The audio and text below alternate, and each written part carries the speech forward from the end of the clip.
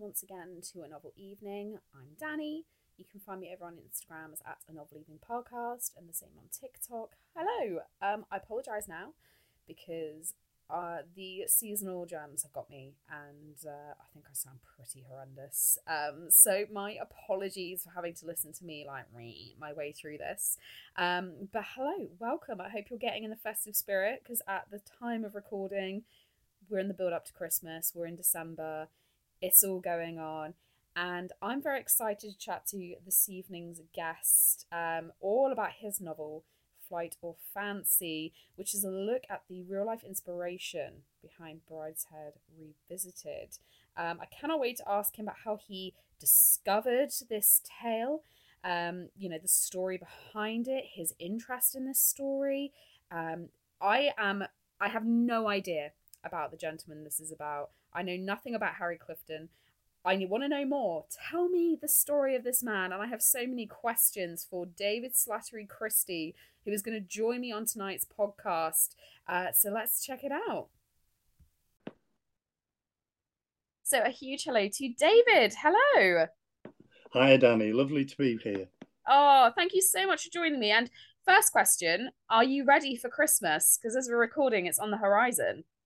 I'm actually very organised this year for once actually, but I am kind of ahead of myself this year. So yeah, it's I'm kind of feeling a bit smug at the moment because I've got most things done now. Do you know, I'm feeling the same. I'm really like everything is wrapped. My freezer is full. Like all I've got left is the veg. So unless the Yeah. veg goes wrong, Right. Yeah. Well, and I there's can't get it. not much we can do about that on the day, is there really? So Exactly. yeah. I've got the pigs in blankets, and that's Yeah. really all that matters. Right. Oh. And look, thank you so much for coming to join and chat all about your book. So remind me when the book came into the world because it's out there already, isn't it? Yeah, well, officially it was released on the 16th of November, so it's out there at the moment. So yeah, it's available now, so that's How does that good. feel that it's out there in the world? Um, um, well, it's always a lovely feeling, really, and it's a feeling that never diminishes, in a sense, because I think the first time you hold a physical copy of a hardback book that's yours, it never loses that sort of moment of a bit of a thrill, really. I suppose that's because there's a lot of work goes into it to get to that stage. Not only the writing, but all the other kind of sort of design, layout, cover design. So it's quite a complex process, really. But but it never loses its thrill to hold a book in your hand for the first time. Yeah. So, and with this book, I really hope that people will find it of interest, really, because it's a fascinating story, and it's linked to one of the most famous sort of books of all time, Brideshead Revisited, or at least to its author, Evelyn Waugh. So it has an element of it kind of takes us to a land that has a lot of there's a lot of truth in the characters, but it brings it to life in terms of I decided to do it in fiction because that way I could make these people have conversations and put them in situations and explore what their relationships might have been. Because of course we don't know that. We can only go off the bare historic facts, really, to link something together. Yeah, that's very, very true. And look, first and foremost, for listeners, tell us about Flight or Fancy. Give us the lowdown on this book. Right. Okay. So, Flight or Fancy, it explores the eccentric and errant heir to the Clifton estate, Harry, and the possibility that he might have been the inspiration for Sebastian Flight in Waugh's novel Brideshead Revisited. We do know factually that Evelyn Waugh used to visit Lytham Hall, which was Harry Clifton's family's Georgian manor in Lancashire in the 1930s. So there's definitely sort of a relationship connection between Waugh and the family. But also, Harry Clifton went to Oxford in the 20s, as did Evelyn Waugh. And Harry studied modern history, I discovered, at Christ Church. And of course, this is where we first meet Sebastian Flight in Brideshead.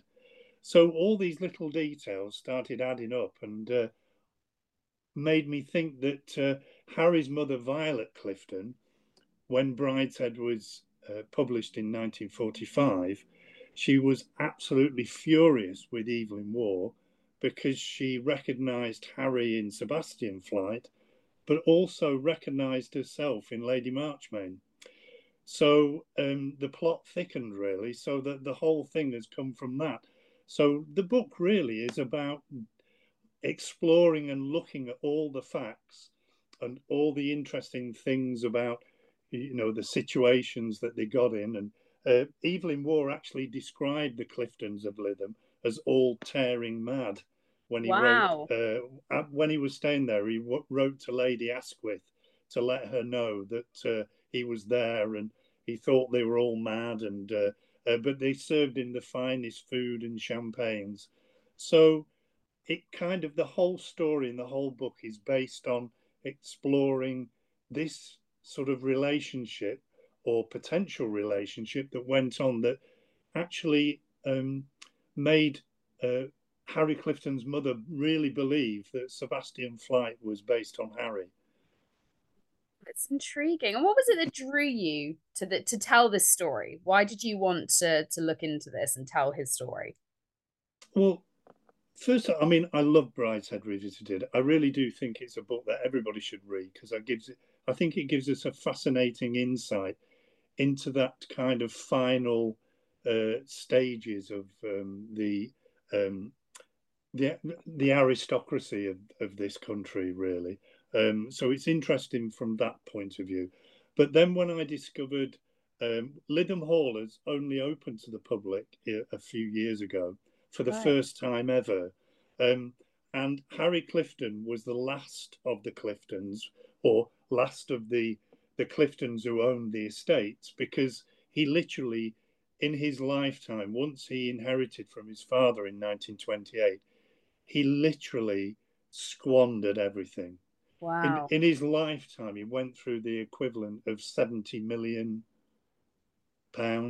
So, and all the lands and all the estates, he literally sold off, and there was nothing left really by the time he died in the 1970s.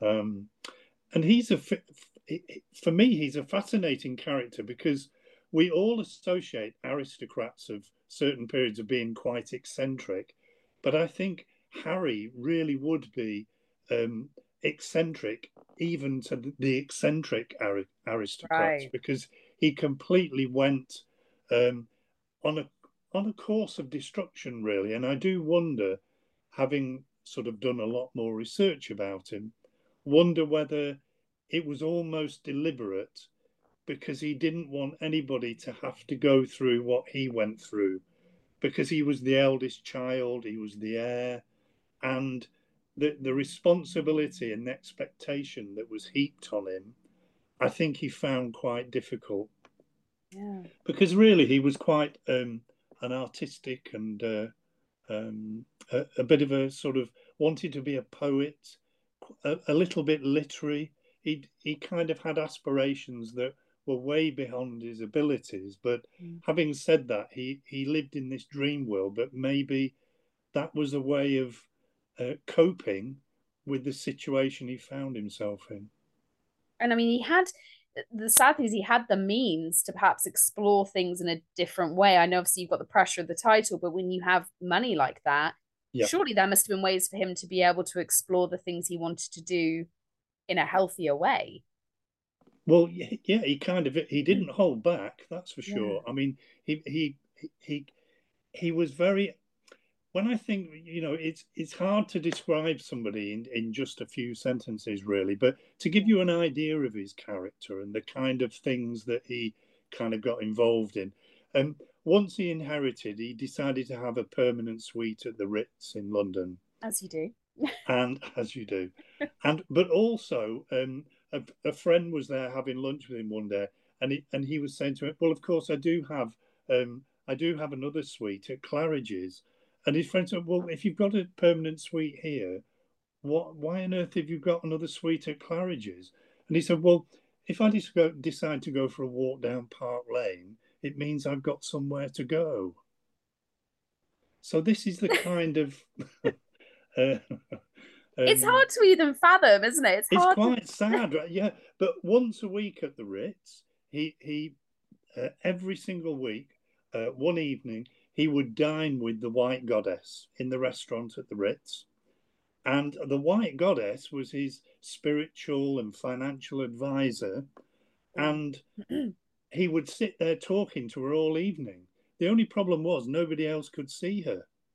Oh gosh. I mean, it makes you question sort of mental health as well. What was happening? Indeed, yeah. What was But happening I there? think what amuses me more about that situation, even though it's not particularly obviously there is something going on here that is kind of on the mental health spectrum, really. But the fact that all the staff and the waiters at the Ritz played along Yeah. and pretended this woman existed and served a meal to her and pulled a chair out for her and spoke to her. Um, and that kind of shows you what money can do. Yeah. It is the Mm, testament to the power of money. no, no, and he was so profligate with wasting money and being conned out of money that there was a point in the 1930s where his mother, on two occasions, attempted to have him certified Wow. because it was she felt that the estates would be safer with his younger brother Michael, but there was that no doctor would sign the papers to do it. Gosh. So yeah, uh, Oh, so it's a sad story. And I mean, I just can't, that amount of money, it's such a huge figure in mm, today's money. And to be able to imagine how you even go about squandering that level of money. well, he was a gambler. Oh, He was also. I mean, he did invest in films. Um, he was a great fan of Edgar Allan Poe's oh, work, and that he invested a lot of money in a film with Brian Desmond Hurst, who was producing, directing, and of course there was never any comeback on this money. He always lost the money, oh, but he used to stay at the casinos in Monte Carlo, and there'd be five or six people in the lobby wanting to make appointments with him, and everybody knew that all these people were there because he was an easy touch. He would give them money. In fact, there's an interesting story that at the Ritz, Brian Desmond Hurst went there to have a meeting with Harry, and he saw him talking to this chap. And when he actually got to speak to him, he said, "Why were you talking to so and so?" And Harry said, "Well, I've just invested like £30,000 in his business venture." And he said, "Well, you do know that he's a con man, don't you, Harry?" And he said, "Oh, yes, darling, of course I do. But everybody deserves a second chance." oh my goodness. So Oh, this is kind of what you're up against, really. So the fact that he was quite infamous in his own time. So yeah. the Evelyn Waugh connection makes it even more interesting, really, for me. And the more you discover about Harry, and ironically how he ended up, really, because how Sebastian Flight ends up in Brideshead was not that far removed from where Harry ended up, really.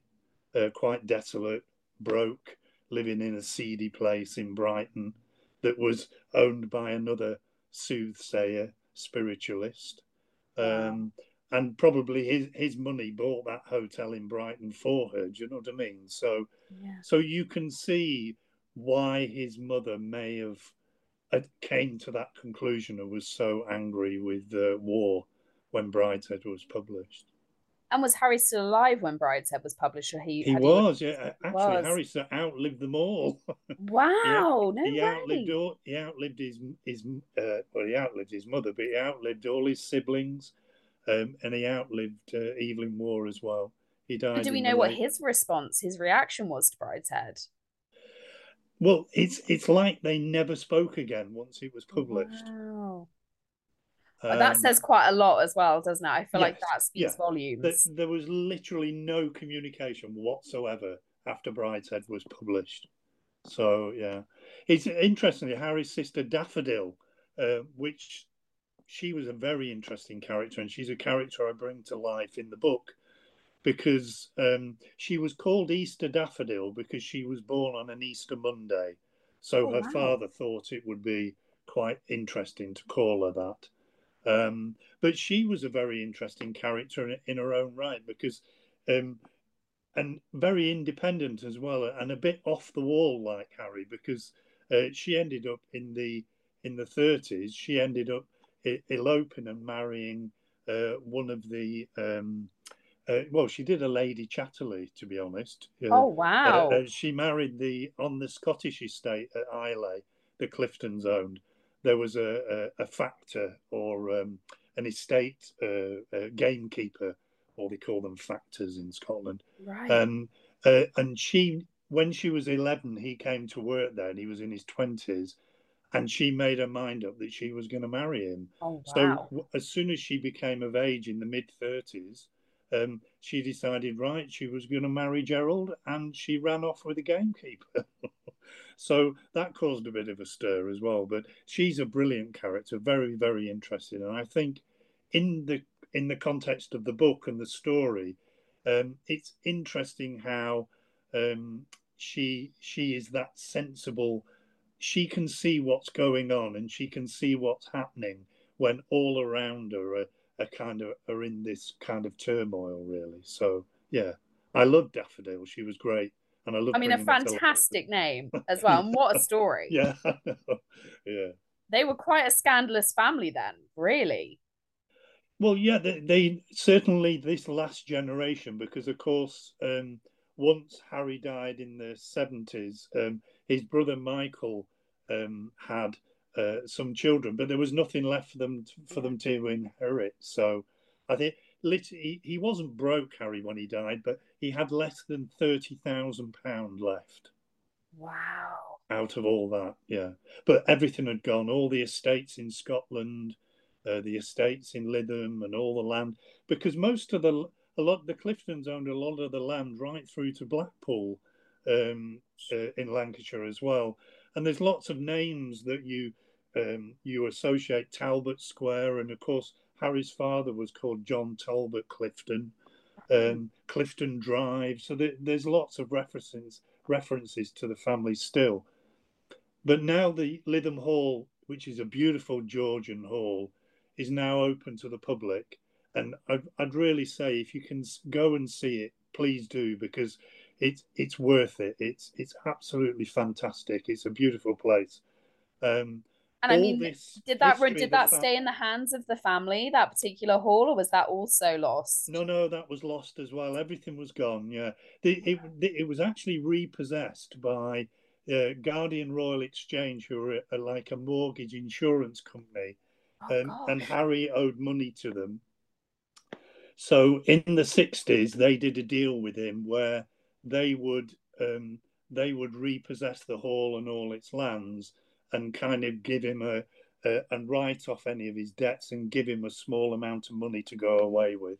So that's basically and they used it as their headquarters and head office for many years. So it was never open to the public then. It's only in the last 15 years since a trust bought it from the people who bought out the Guardian, and the trust bought it to save it, and it's slowly been sort of brought back to life and is now fully open for you to go and look round, and it's a beautiful Georgian hall, so well worth a visit. Sounds beautiful. I mean, what a humiliation as well, though, to lose your ancestral Mm. home is just, I can't imagine. Well, as I said, I do reading between the lines. I sometimes wonder if he almost did this deliberately, Yeah. as I said, because he didn't want anybody to have that kind of expectation and pressure placed on them.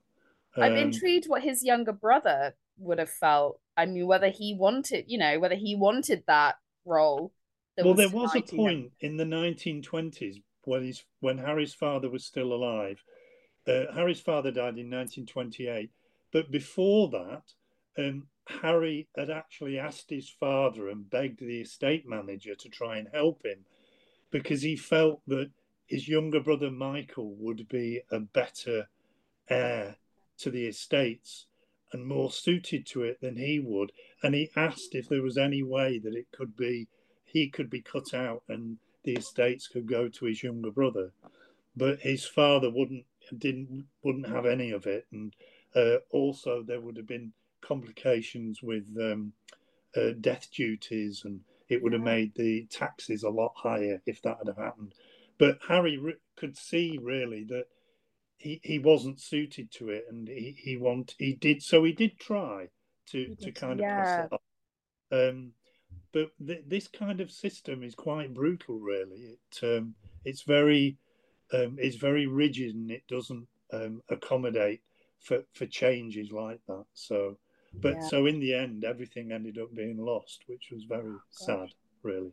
And when you were writing the novel, how was it kind of treading the line between fiction and fact? How did you find kind of weaving in fictionalized moments with the kind of true story of Harry? Because you're writing about a real person and Yeah, absolutely, and I mean, and that is very clear in the way I've structured the story. But I had two choices really. I could either write this in a way where it was just sort of biographical facts, and this bit of information and that bit of information, but I felt that it deserved to be brought to life. And yeah, the only way I could do that was to take these characters, take the factual things that I discovered about them all, and actually weave it into a story that allowed me to put them in situations and have conversations and explore their characters and bring them to life really for the yeah, reader, because I felt that would make the story more interesting for people, because you can you can read it on many levels really. You can read it either as a just a novel, or you can look in and discover the other side of things, and maybe carry on and do look into areas that you found of interest yourself. So it gives you the options really. But there are sections in the book where I do talk about current, what's happening currently, and what the estate on Islay in Scotland is like now. It's actually a right. ruin. Oh, um, so there's a bit of past and present element to the story as well. But I mean, you do learn an awful lot about Harry and his life, and how he kind of and the adventures he went on. And of course he owned two Fabergé eggs as well, which he bought on a whim at auction in London in the 30s, 1937. So he bought that's two of the famous Imperial Fabergé eggs. Um, and that's for how you get through your money. Yeah. Well, That's how you do it. he'd actually married an American socialite Right. called Lillian Griswold. Now they say that because they were both drinkers, that they Harry had gone on a drunken binge, and one day Lillian himself woke up in a suite at the Ritz, and sobered up and realised they were married. So they almost married by misadventure, if you will. Oh my um, goodness. but of course, because she had a fancy for it and they were up for auction, he went and bought these two Fabergé eggs, and yeah. So I mean, the marriage didn't last. It was a bit of a disaster, really. I mean, that's all explored in the book as well. Um, but interestingly, after he divorced, they weren't married for very long, a couple of years. But she went back to America, and uh, and after the war, if anybody ever asked him, Harry always declared himself as a bachelor, as if it, as if that had never existed. So that's another interesting kind of little story as well. But it's all talked about in the book. So. Fantastic. And I love the fact that you delved into this life. I mean, was the research was there a lot to access? Was it quite easy, or did you have to really kind of dig for information about Harry? I don't know how much would be out there. Yeah, well, I mean, obviously, I had the people at Lytham Hall were absolutely fantastic. I will have to say. I mean, they helped Brilliant. me tremendously, and anything that I there was a couple of things that books that Harry had written on poetry, really things, but they give you an insight into his mind, and they have a lot of information there in the archive that they shared with me. And with at the point I started this, they weren't quite sure. They knew he went to Oxford, but they didn't really know where he went or what he studied. But interestingly, I had a couple of friends who were fellows at Oxford, so Right. they did a bit of digging for me and came out, and we did. That's when we discovered that Harry had gone to read modern history at Christ Church, um, and Oh, had rooms at Christ Church, which is, of course, as I said before, where we first meet Sebastian Flight in Brideshead. So all these little things started sort of dropping into together. place, which was quite interesting. So yeah, it was fascinating, and there was also, we knew that he died in Brighton in 1978, but we weren't sure where. So I kind of sent off for some sort of death certificates and Yeah. different bits of paperwork, and we discovered that he was living in this Emirates Hotel in Oh Brighton when God. he died, which was a real dive. You know, Oh it wasn't God. a pretty seedy place. Um, so yeah, all these things came to light. But sometimes I think when you're this is might sound a bit off the wall, really, Danny, but I think when you sometimes I think a story chooses you. No, I think you're not the first author to say that. Yeah, and sometimes it just something in your head and something the way your brain works, it's almost like something higher than that takes over, and you kind of it leads you along the path that you end up with. And sometimes you read back through things and you really don't know where it comes from, really. It's like it's come from another place. That's the only way I can describe it, really. But it's been such an interesting journey for me, and I have quite an affection for Harry now, because I think um, up until this point, perhaps, um, the odd people that knew anything just would always say, "Oh, that awful Harry Clifton," which is very sort of simplistic, really. And I think Yeah. that comes from the fact that he lost everything. Mm. But when you look behind it more, it's so sad. I Yeah, I can. feel, As you're telling a story, that's the main thing I'm feeling. I think, what a yeah, sad life, really. yeah, And it's a kind and of that adage, money doesn't buy happiness.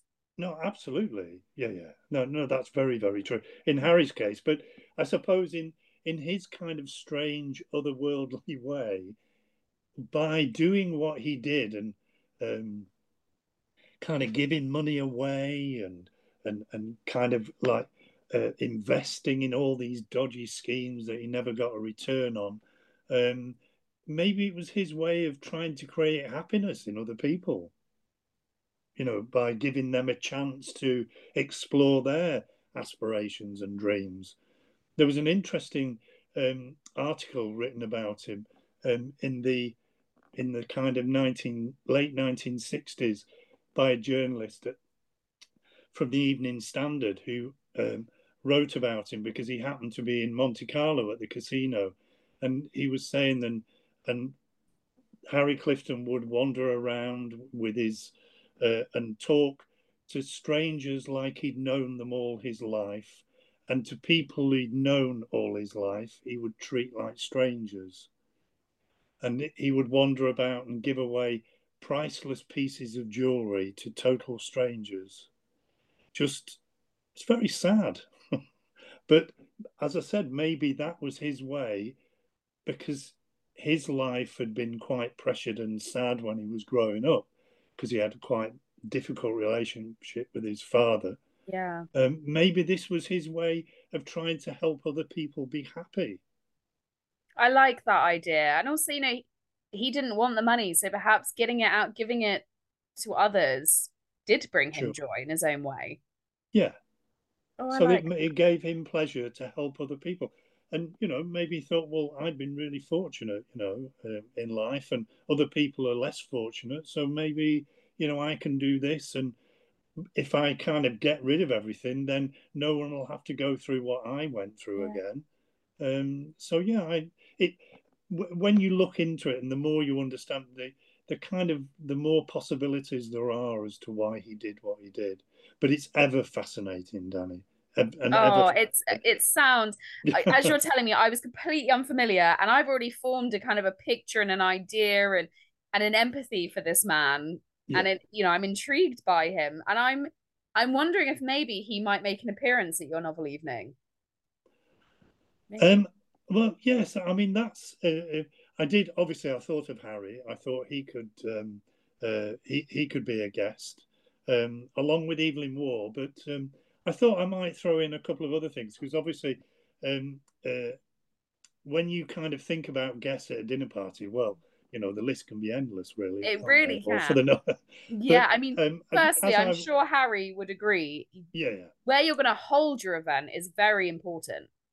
Yeah, well, I think I'd actually hold it at Lytham Hall. Actually, I'd have it in the Gold Room at Lytham Hall, Ooh, which is a beautiful room, and I've been there to events, and it's quite a magical place actually, the Gold Room at Lytham Hall. So I would definitely hold it there, and Harry and Evelyn Waugh would definitely be on the list. Um, very intriguing having them back in the same room. for sure. It would be lovely to ask them a few more questions, really. Hmm. See if you Obviously. were on the right mark with things as well. It'd be very interesting for you. Yeah. And as I was the Ivor Novello consultant on Gossard Park, which was Robert Altman's Oscar winning film, and I subsequently went on to write a biography on Ivor Novello, I think I'd have Ivor Novello as a guest as well. Oh, okay. What would Yeah. you want to talk to Ivan about? What would you discuss with him? Is there anything that you would really want to know? I think probably it would be interesting um, to discover. Obviously, Ivan Novello was a gay man, but in his time, in the first half of the 20th century, that's something you had to hide away, really, apart from to your nearest and dearest. So I'd like to talk to him about that and how he handled it, really, Yeah.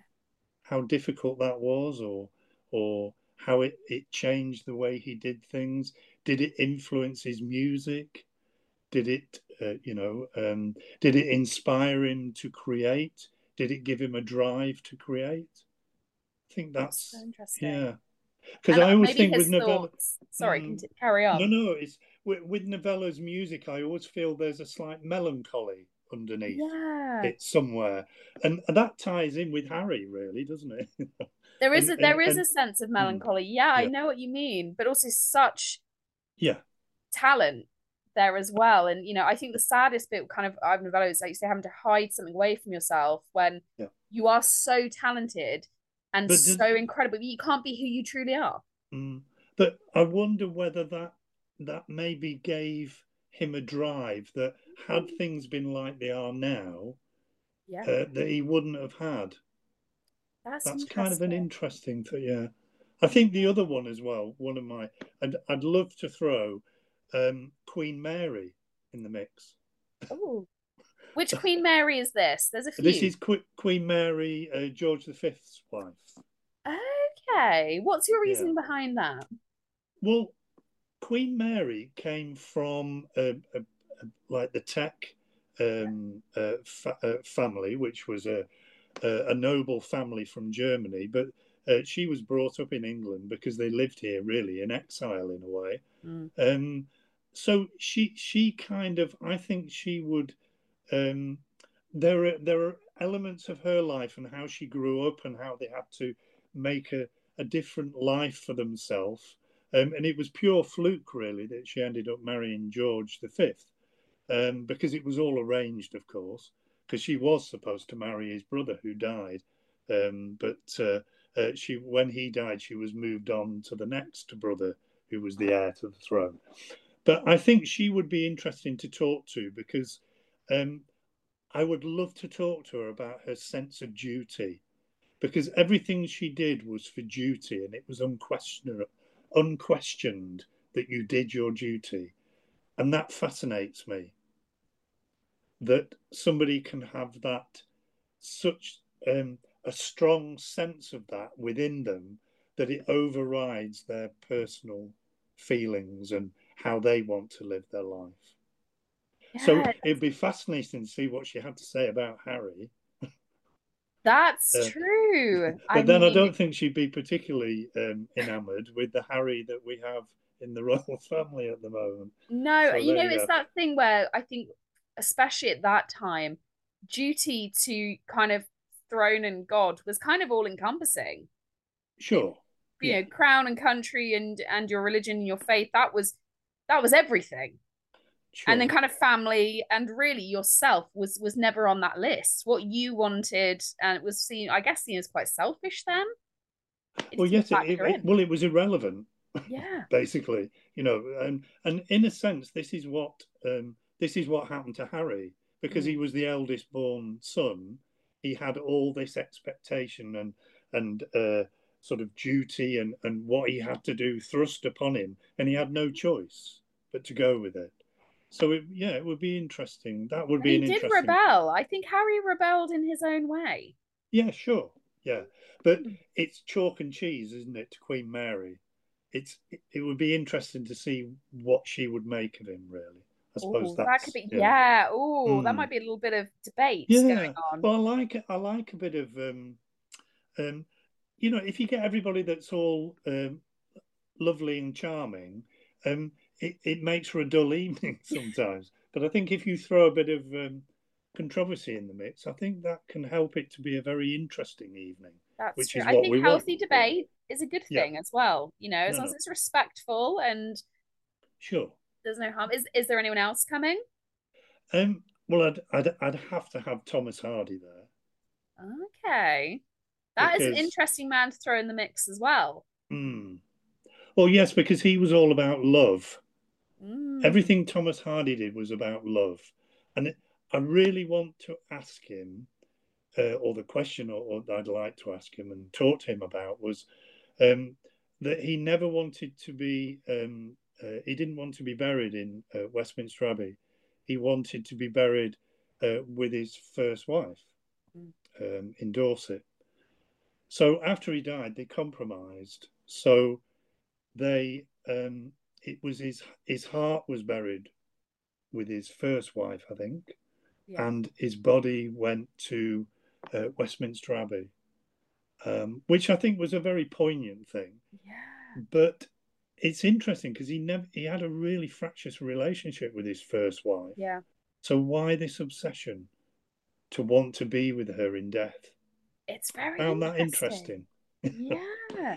Again, is that almost a sense of duty? Is that almost a sense of that's the correct thing to do? I mean, Sure. I grew Yeah. up very close to Maxgate. So we used to visit a lot. We did a lot of childhood trips. It's a beautiful Right. place as well, I Yeah. have to say. It's such a romantic place, Maxgate, I think. If when you visit it, it's ripe for a romantic story. Sure. Yeah. And I have been there, and I have to yeah, say I was very lucky because I went on a day when it was I was invited to go along, and it wasn't open generally, so I got to look around in a different way, really. Um, so yeah, but I totally agree with you. It's like time has stood still yes, in a sense, and you can feel. I mean, Thomas Hardy was deeply romantic, truly, probably yeah. romantic in an unrealistic way in some of his sort of character development, but a way in which he just wished it would be like that. If that And I makes sense. think as a man of his time, he wrote women Mm. so intelligently. Fabulously, yeah, I agree. Yeah. Yeah, He was a no. real forward thinker for a man of his time when it In came to fact, I think women. his women, in Mm. many ways, are far more interesting than his male characters. Yes, Yeah, absolutely agree. no. Um, and the other one that I've got on the list is Mildred Aldrich. Oh, I'm not Now, familiar with that name. So tell right, me who Mildred is. okay, Mildred Aldrich was an American from Boston, and she was a friend of Gertrude Stein. Ah, And she lived in Paris in the first part of the 20th century. And she became a little bit poorly in her sort of late 50s and decided to retire. So Gertrude Stein and a few of her other friends got together and created a pension for her to give her a bit of an income. And they bought she bought a house called Le Crest, um, overlooking the Marne Valley in France, and she moved in the June of 1914. Now, of course, the First World War broke out in the August of 1914, and she didn't. She was advised to leave and maybe go back to America, but she didn't. She stayed in this little house on this hill, and she ended up during the First World War helping all the British, American, and French soldiers, and at one point she was actually they were pushed back, and she was briefly in German territory, but she never flinched and she never gave in, and she stayed throughout the war. And the French gave her the Legion d'Honneur in the 1920s because of her Wow. bravery. She was also a journalist and travel writer for the New York Times and the Boston Herald, but they thought she was a man. And Ah. when the editor came over to Paris, this is before the First World War, he wanted to meet this guy who's doing these fantastic articles. So she decided to brave it out, and she went to the office and met him and said, look, my name is Mildred, I'm not this pseudonym I've been using. And the tragedy of that is she never wrote for them again. And I think Oh, that wow. really moved me, actually, because I thought that's really, really terrible that they could want her articles because she was so good when they thought she was a man, but the minute they discovered she was a woman, that was it. So I'd Who need to would talk to disagree her with about that that. would be Thomas Hardy. He would have something to say about that. Sure, yeah. Well, that's why I thought maybe that would be an interesting one to put in the mix, really. Yeah. Mm. And the last one, because I couldn't leave him out, if I have to say, and that's I'd like Charles Dickens to come and make an appearance You're not because the first person. I think every one of those people I mentioned would be thrilled to meet Charles Dickens, as Wouldn't would that be I, to be interesting honest. to watch these people a little bit starstruck with Yeah, Dickens? yeah. Well, that's what I mean. Sometimes if you throw something a little bit different in there, but I think almost I'd like him to be a late arrival, a surprise guest. Oh, You I know. like that. So yes, give them a little surprise. Yeah, yeah. Oh, No. I like that idea. And this is usually where I ask if there's anybody you don't want to show up. Anybody I don't want to show up. Hmm. I think the person I wouldn't want to show up would be Harry's father, John Talbot Clifton. From what you've told me, I think that's very fair. Yeah, because it wouldn't be fair to Harry for the night. Yeah. No. I'm not saying I wouldn't like to meet him separately at another occasion, but I wouldn't do that This to is not the Harry. one. That wouldn't be fair. Yeah, yeah, I yeah, well, thank you. I think this has been a really interesting evening. I've been thinking about how these people would interact, and I think you've got some very intriguing conversation, maybe a bit of debate. yeah. Um, I like That's it. always healthy. Bit of debate. Yeah, Yeah, it's very yeah, different as yeah, well. I think this is a yeah. night of good conversation, Sure. which Yeah, I it's think been we great. need. Yeah, I've enjoyed it. It's and in a kind of way, when you're doing something like this, you have all these people in your head for quite a long time while you're creating this. And I have to say, a lot of these people in my head were quite exhausting, really, but very enjoyable. Yeah, at the You've same got them time. out now, they're Yeah, free. yeah. No, they're gone now. Yeah, no, they're down on paper now. There we Yeah, That's it. They're immortalized. And look, yeah, before I let you go and yeah. enjoy the rest of your evening, I have to ask if you are reading anything at the moment. Yes, I am. I'm revisiting this, and it's A Child's Christmas in Wales by Dylan Thomas. Oh, It's a very magical account of Dylan Thomas's own childhood and of a Christmas day in a small Welsh town, with the neighbours and with his family, and with his auntie and uncles falling asleep after dinner, and it's just absolutely lovely. And for this time of year as well, it's a great read. I know we all tend to reread Christmas Carol because that's enduring and ever yeah. fascinating. In my But case, I just this, watched the Muppets version, but yeah. yeah, Yeah. But this is just, it really is lovely. It's enchanting and it draws you in and it takes you to another world, really. And it's very comforting, I think. So, A Child's Christmas in Wales by Dylan Thomas. Oh, beautiful. And do you know what? That's what Christmas is all about as well as those memories as a kid. That's what Yeah, you hope to instill, and that's what you hope to keep recreating. It's really about yeah. that, isn't it? And they're very special, those. We all have childhood memories and we all, things that we think about, this time of year.